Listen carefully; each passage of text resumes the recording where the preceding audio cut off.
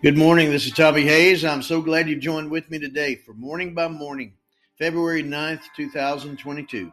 Returned with joy. Good morning, Lord Jesus. All that I am and all that I have, I entrust to you as I begin my day embraced by the Father's love, centered in the Savior's grace, and filled with the Holy Spirit's presence. This morning, the scripture comes to mind from Luke chapter 10.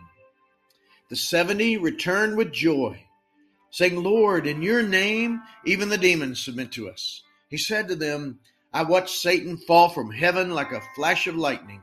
See, I have given you authority to tread on snakes and scorpions and over all the power of the enemy, and nothing will hurt you.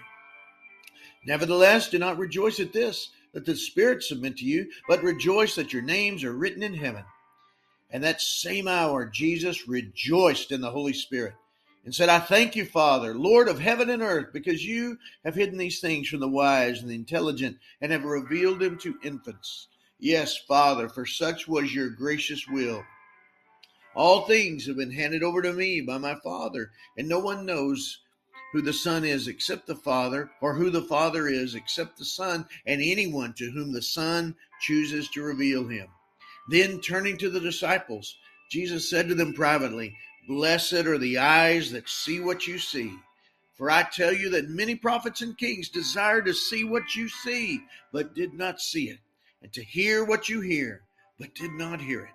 Luke 10, verses 17 to 24. Yesterday, Rosu and I returned with joy from our 2-week ministry trip to Central Mexico to share the healing love of God everywhere you sent us. With Rocio interpreting, we were able to express your heart as one to the people who were so hungry to hear and receive this message of healing from the inside out and the spiritual freedom we have in Christ. And an outpouring of the Father's love is what we constantly heard the people call it all along the way, as we saw you heal the brokenhearted and set captives free in Morelia, Pátzcuaro, and little excursions along the way in San Miguel and Los Azufres. Blessed are our eyes for all we have seen, and as we saw you heal hurts and wounds of the past, break off spiritual chains, and awaken again passion for you and the freedom of the Spirit from hearts embracing the Father's love. We saw physical healings, freedom from demonic manifestations, salvation of souls, but all saturated in a soaking river of your love.